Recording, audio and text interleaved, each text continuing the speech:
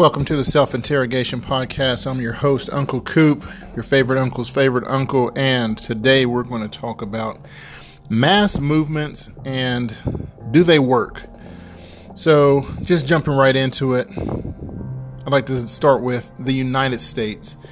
The United States has a problem that never seems to cure itself. It tends to only make things worse without ever getting around to making things better. They say sometimes you have to take a few steps back before you can move forward. That's a stupid saying to me, but let's just pretend they are correct. When will the mass movements in this country ever actually lead to real change? So let's run down some movements that I've experienced in my lifetime or adulthood, and we'll just go from there. So back in the early 2000s, there was the Vote or Die campaign, and this was spearheaded by the hip-hop community. The idea here was that if people of color don't go out and vote, then they were setting themselves up to live out laws and lifestyle basically designed to set them back and in some cases kill them off. Maybe not actually kill them, but make living as hard as it could be. So that campaign came and it went, and from what I've seen since then, people of color still don't get out and vote the way they should in order to impact the change in their communities. They don't put forth their own candidates to vote for.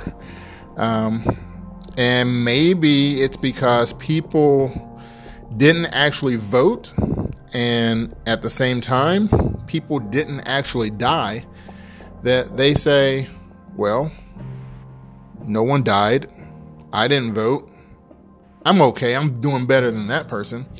And so they just kept it moving. No real change. So then there was Occupy Wall Street. And you all remember when people were all over cities throughout the country protesting corruption on Wall Street and the dirt done by large corporations. It was everywhere. It was all day, all night, for months on end. And then one day, it wasn't. It was gone. Poof. Maybe the cold weather did them in, because it was right around the end of October, early November, when that weather starts to shift, that rain starts coming down. I think that could have been what did them in. Maybe not. I don't know, but I do know we didn't get the economic change and end to corruption that they all expected. Not too long ago, we had the Tea Party movement. Today, we have the Me Too movement, the Black Lives Matter, the Blue Lives Matter, and the never-ending uproar against any and every presidential decision on what happens at home and abroad. And that's for every president. There's always an uproar. There's always a movement, but there's rarely ever noticeable, long-lasting change. Some people say the more attention some of these topics receive, the harder it becomes for them to thrive and progress. There's something about this day and age where when people are pushing for a change, the harder they fight or the louder they get, the tougher things become.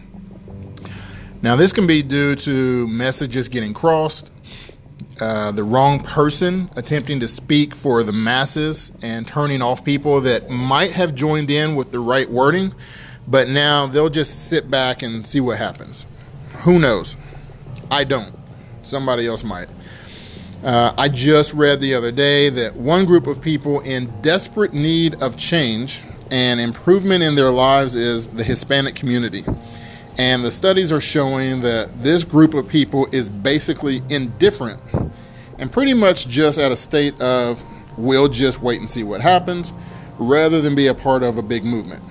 They don't want to be a part of a movement to drive them to the polls, to get them more involved in voting and politics. I don't know how accurate this study is, but I mean, you might. So if you have some input, feel free to share it with me. But can this actually work in their favor? I mean, I'm saying probably not, but many of other movements aren't getting their desired results. So why would this be different for them? I don't pretend to have any of the answers to any of these scenarios here. I do, however, believe it's better to be on the side of people attempting to take action than to be a bystander, remaining complacent, and just taking whatever comes to you. So I do believe the process in which many movements take place should be better executed. But since I don't know what the process should be, I'll just sit over here and wait for someone else to figure it out. No, I'm kidding. I'll do my part. I just have to figure out what my part is. That's all I've got. Thanks for listening. This is the Self-Interrogation Podcast. Feel free to share your thoughts on social media. And I am your host, Uncle Coop. Yes, I am a real uncle. I'll talk to you again soon.